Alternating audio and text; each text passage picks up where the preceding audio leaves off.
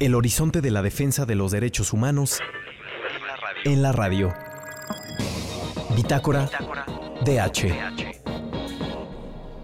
Hola a todas las personas que nos escuchan el día de hoy. Bienvenidas a su programa de Derechos Humanos, Bitácora DH. Les saluda Emilio, ya tenía un rato que no les acompañaba. Es un gusto, como siempre, estar por esta hora aquí con ustedes. Y a mi lado está mi querido amigo, compañero, colega Daniel López. ¿Cómo estás? Hola, Emi, muy bien. La verdad estoy muy feliz de regresar a la Ibero, regresar a estos pasillos súper fríos. Y también estar en las cadenas de 99. Ya tenía también un ratito que no andaba por acá. Pero pues sí, es muy lindo regresar a hablar de estos temas de derechos humanos. Sí, importante, lindo y sí, híjole, los pasillos están más fríos que nunca. Recuerden que nos pueden escribir por nuestras redes @bitácoradh y también en las redes de la estación @ibero99fm. Y bueno, pues el día de hoy les vamos a platicar acerca de un tema que ha estado muy presente en la agenda pública tanto de Estados Unidos como de México, el juicio contra Genaro García Luna. Sin embargo, lo vamos a analizar desde una perspectiva alterna, que los medios de comunicación convencionales usualmente no abordan, la de los derechos humanos, por supuesto. Y bueno, pues a ver, antes que nada un poco de contexto. ¿Quién es Genaro García Luna, no? La mayoría de las personas lo conocen, pero también ¿de qué se le acusa? Pues durante años fue considerado uno de los hombres más poderosos de México, ¿no? Es quien encabezó la muy mal llamada pero famosa conocida guerra contra los cárteles de la droga en el sexenio de Felipe Calderón. Y bueno, pues su juicio arrancó este martes con la selección de un jurado en Nueva York, que pues aquí en este mismo tribunal fue juzgado el Joaquín El Chapo Guzmán, ex líder del cártel de Sinaloa entre 2018 y 2019. Y pues se le acusa de haber aceptado millones de dólares en sobornos por parte de este cártel, ¿no? Esa es la acusación principal que vamos a debatir y platicar y cuestionar la importancia que se le da en los medios de comunicación y en la justicia, tanto americana como mexicana, y pues en los medios, la cuestión de la droga en sí, no otro tipo de acusaciones. Y bueno, pues fue mientras él se desempeñaba como secretario de Estado aquí en México, particularmente de seguridad. Sin embargo, pues es una persona que ha tenido una trayectoria en seguridad desde muchísimos años. Estuvo en el CISEN, estuvo en muchísimos cargos importantes que pues básicamente tenían la seguridad del país. Sí. Y bueno, pues un poco de los detalles del juicio pues ya profundizaremos, pero pues en síntesis, pues Genaro García Luna también ha estado expuesto por muchas acusaciones durante este juicio. Por ejemplo, Luis Cárdenas Palomino, que también fue parte de la Policía Federal de Investigación, y el jefe del aeropuerto de la Policía Federal, Óscar Moreno, que pues también se mencionaba que esta persona recibía altos mandos para recibir dinero y por parte de cárteles de la droga, ¿no? Lo cual es bastante sorprendente. Pero ¿qué nos puedes platicar tú, Dani, acerca de esta situación? Pues creo que este juicio es muy importante, especialmente a la persona que se está enjuiciando. Él es una de las personas más importantes en temas de seguridad del país. Incluso se dice que ha tenido mucho más influencia que muchos presidentes o jefes de cortes. Y esto es por el papel que, muy bien dices, juega en la llamada guerra contra el narco. Es difícil poder concretar y decir en pocas palabras qué fue esta guerra contra el narco, pero lo podemos definir como este conflicto interno en México que fue liberado por el gobierno mexicano en contra de cárteles que controlaban diversas actividades ilegales, principalmente el narcotráfico, y de acuerdo con datos de la Secretaría de Seguridad Pública Federal, hasta en marzo del 2010 se habían detenido a 121,000 personas, de las cuales se le habían vinculado contra grupos de crimen organizado bajo esta estrategia de la guerra contra el narco. Un punto clave, que es muy importante que tengamos en mente, es a finales de 2006, cuando Calderón declara esta ofensiva contra la droga y contra los cárteles y envía a tropas federales hacia el estado de Michoacán para poner en fin a la violencia, y es así donde el militar toma un papel público y en las calles.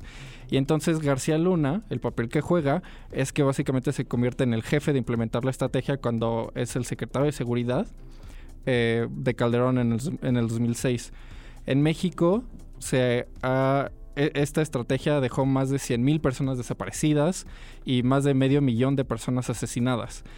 Y pues en esta época nosotros tal vez tú y yo somos muy jóvenes para recordar, pero se implementaban estrategias muy mediáticas en donde a los líderes de los narcos, como uno que recuerdo muy vivido es el de la Barbie, que lo detuvieron y todo se graba y se pone por medios de comunicación y se dice, miren cómo estamos acabando contra el narco, pero en realidad lo que están haciendo es que están eliminando al líder, pero creando minigrupos del narco y genera muchísimo más violencia que al final termina afectando a los ciudadanos. Y la manera en la que pues nosotros queremos ejemplificar esto, como bien lo dices, de los lentes de los derechos humanos, es porque la guerra convirtió al territorio nacional en un campo sanguinario de batalla en donde las víctimas inocentes fueron por enfrentamientos armados que dejaban a las ciudades del norte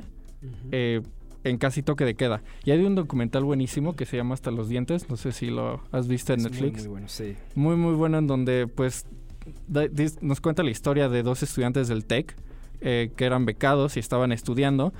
Y una noche, en el 2010, un grupo armado se enfrenta contra el militar y por un accidente matan a estos 2 estudiantes y para cubrir este crimen les plantan armas y les dicen iban armados hasta los dientes. Entonces este es un pequeño ejemplo de cómo los derechos humanos se vieron afectados por la guerra contra el narco.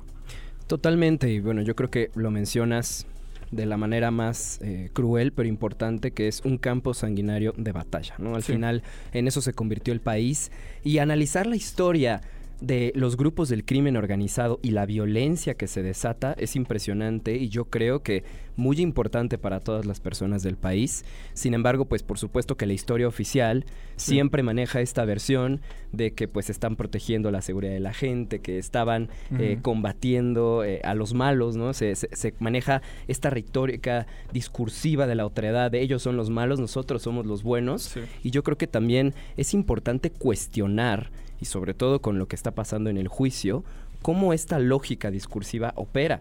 Porque, ¿qué ha pasado con el juicio? Y si nosotros vemos en los medios de comunicación y los partidos políticos, las instituciones, los actores al final que tienen una voz importante en este caso, pues hay posicionamientos políticos, ¿no? En eso se ha resumido la historia de las últimas semanas. Especialmente hay muchos analistas, funcionarios de gobierno y personas de todos partidos políticos que pues están haciendo una serie de reflexiones, ¿no? Así un poco lo postulan y hablan de cómo, pues sus declaraciones solamente hablan de cómo su único interés es sacar algo político de este tema, ¿no? Como siempre pasa en la historia. Tratar de culpar.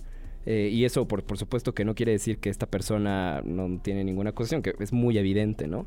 Sin embargo, otra vez, ¿dónde están las víctimas? ¿Dónde están las personas que sufrieron de primera línea las afectaciones de la política de seguridad de este gobierno y que este señor manejó?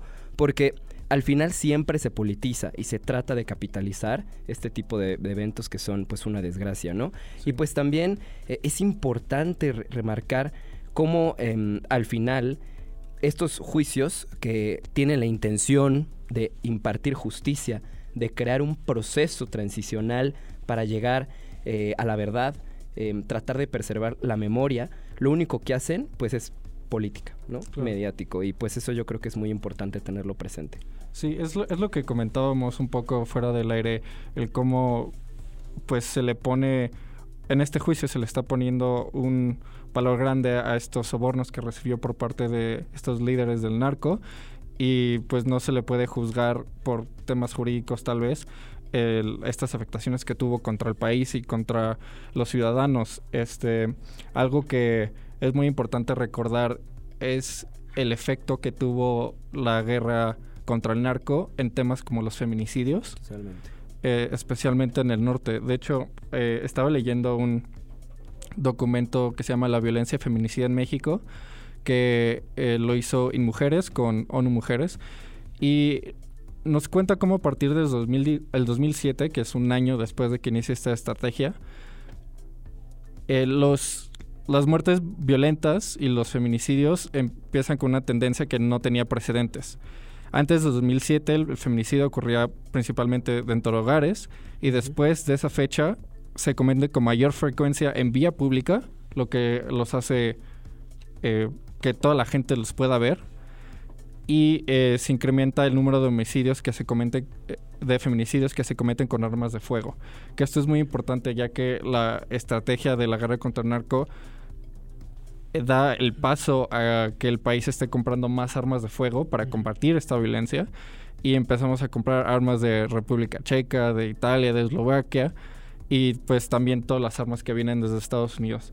Entonces, estos feminicidios son algo que viene desde esta época y lo vemos presente todavía, y creo que al final hay que preguntarnos, y sigue la guerra contra el narco, porque en 2019 AMLO decía que ya no había guerra, que ya querían paz, pero realmente preguntarnos, ¿ya no hay guerra contra el narco? Ha habido debate con la militarización y ese tipo de cosas. No podemos decir que son las mismas estrategias, pero la misma presencia de los militares en las calles pues nos recuerda toda esta historia. Por supuesto, y la percepción de la violencia igualmente se ve dependiendo las entidades federativas del país, ¿no? Y cómo pues aquí en cabina podemos hablar de algún tipo de violencia, pero hay otros tipos de violencia en Guerrero, en Oaxaca, en Tamaulipas, donde la situación ahorita está incrementando.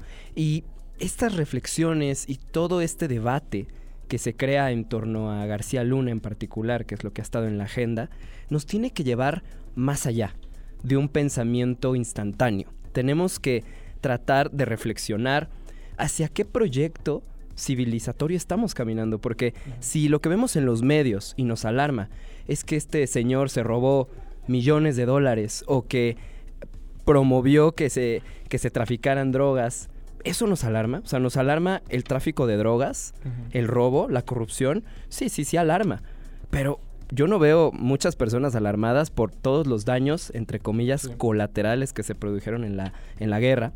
Y sobre todo, pues yo creo que como civilización nos corresponde pues hacer un análisis en el cual pensemos otra vez, ¿no? Y siempre hacer esa reiteración hacia dónde estamos caminando, porque ya es el cuarto gobierno, y tú lo mencionas, en el que está enfrentando estos problemas de forma aguda, ¿no?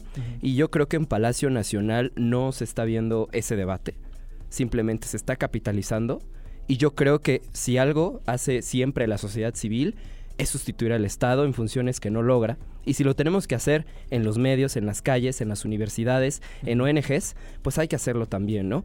¿Cómo combatir la corrupción de policías, soldados, ministerios públicos, jueces, políticos por parte del crimen? ¿Cómo voltear a las violaciones a derechos humanos que no se ha hecho en los medios de comunicación, ¿no? Sí. Yo creo que es algo que no se ha resuelto y nos corresponde. Claro. Y bueno, pues este es el primer bloque de tema bastante profundo. Vamos a un corte en el cual nos va a dar pie para nuestra segunda sección. Vamos con Alive with the Glory of Love de Say Anything. Estamos de regreso con más Bitácora de H. Muchas gracias por seguir con nosotros. Les recordamos seguir nuestras redes sociales en Twitter y en Instagram como @Bitácora de H, y también sigan a las redes de 99 como @Ibero909FM. Acabamos de escuchar la canción Alive with the Glory of Love de Say Anything, y esta canción es muy interesante. Nos cuenta la historia de los abuelos del compositor y vocalista Max Bemis, y que ambos fueron sobrevivientes del Holocausto, y documenta el amor de dos individuos mientras viven sus vidas en el gueto, en la clandestinidad.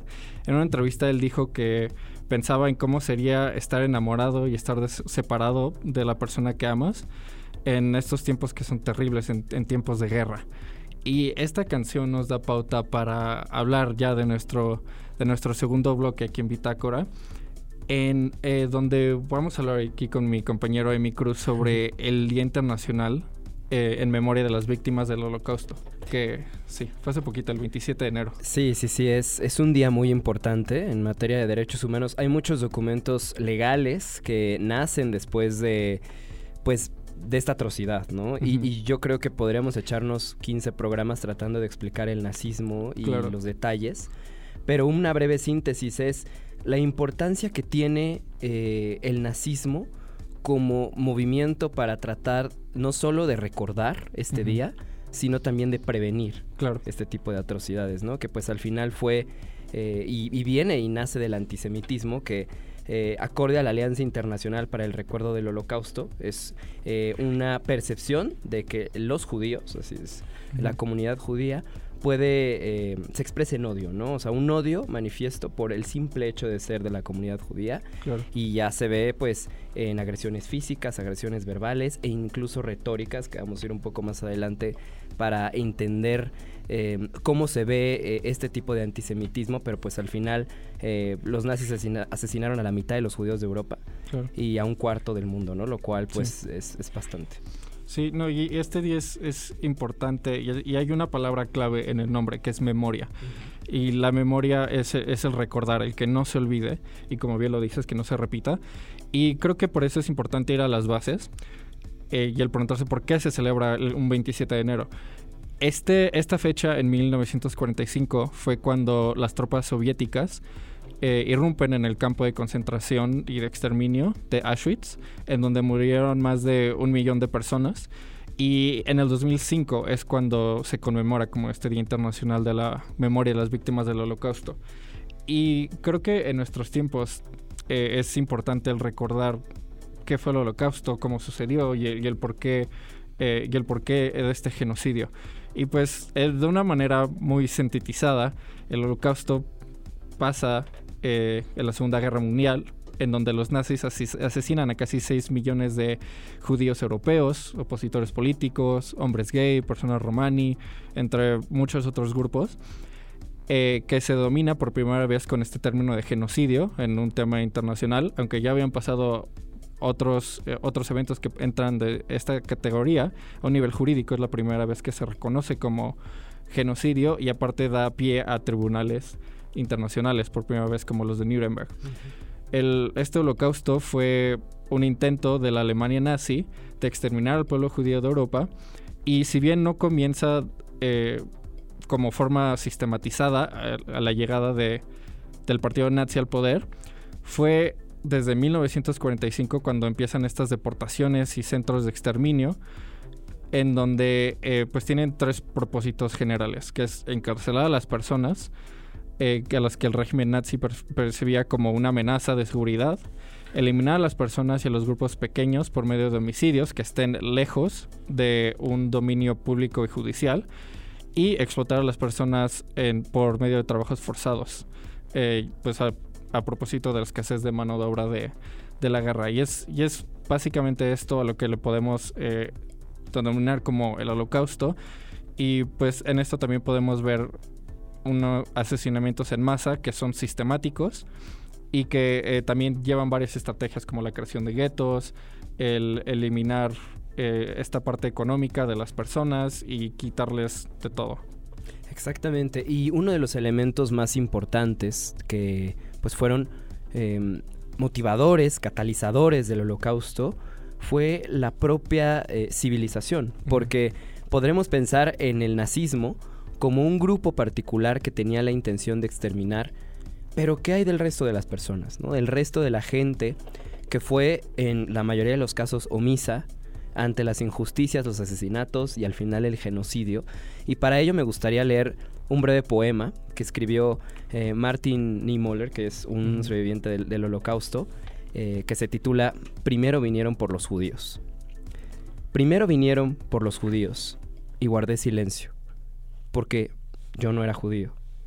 Luego vinieron por los comunistas y guardé silencio, porque yo no era comunista.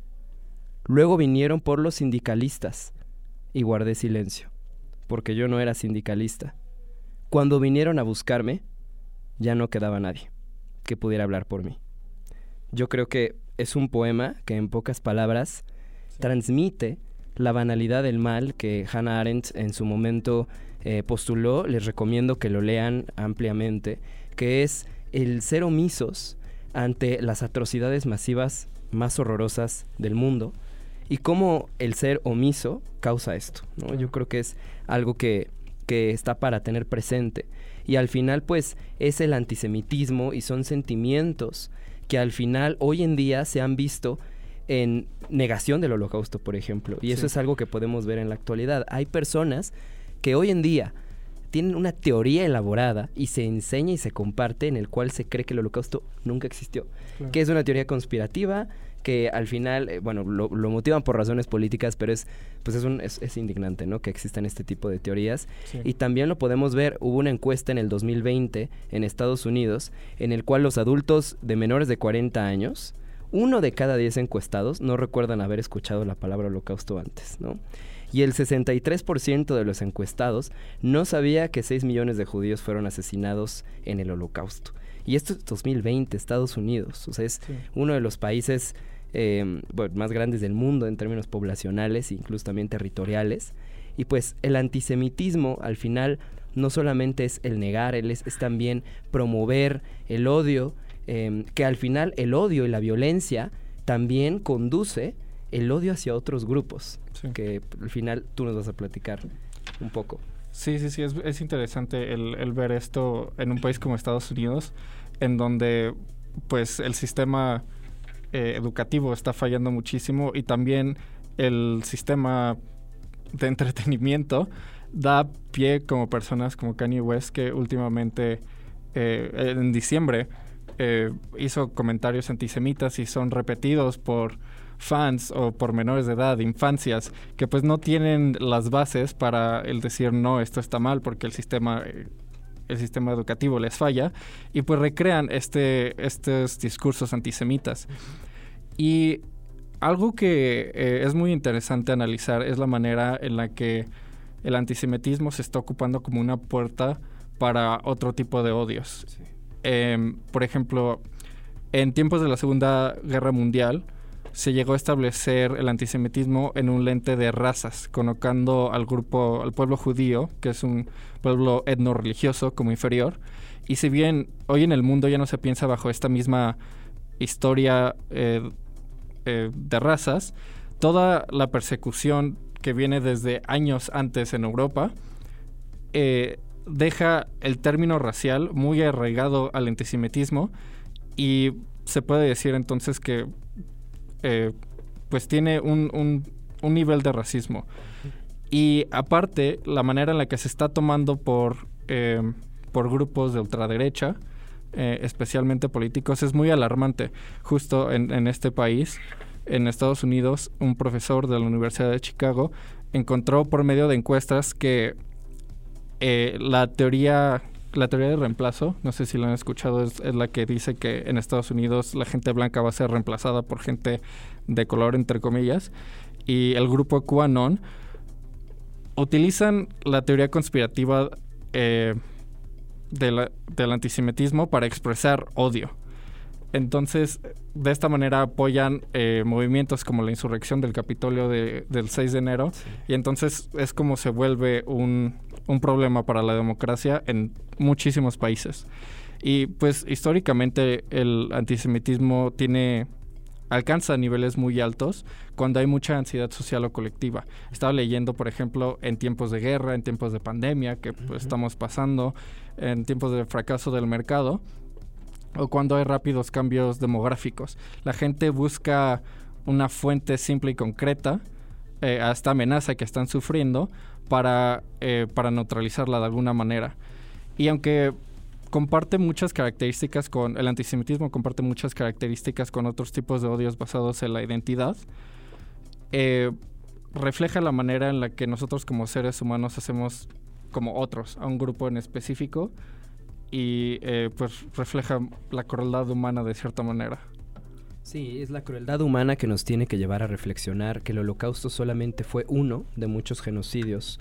Armenia en 1915, Camboya en 1975, Ucrania en 1932, que hoy en día se hace el debate de si está ocurriendo un genocidio, Bosnia en el 92, Ruanda en el 94, Darfur en 2003, son eventos que se repiten y nos tienen que llevar a reflexionar sobre cómo detener y cómo personas y ciudadanas tenemos que actuar cuando estas atrocidades están por presentarse. Claro. Bueno, pues les agradecemos muchísimo el habernos acompañado, a todo nuestro auditorio. Dani, muchas gracias por compartir este espacio. A ti, muchísimas gracias a todos que nos escucharon, y Qué lindo hablar de estos temas, aunque sean tan intensos a veces. Exactamente. Pues bueno, nos vemos el siguiente miércoles a la misma hora, en el mismo canal. Les mandamos un abrazo y pues, buen día.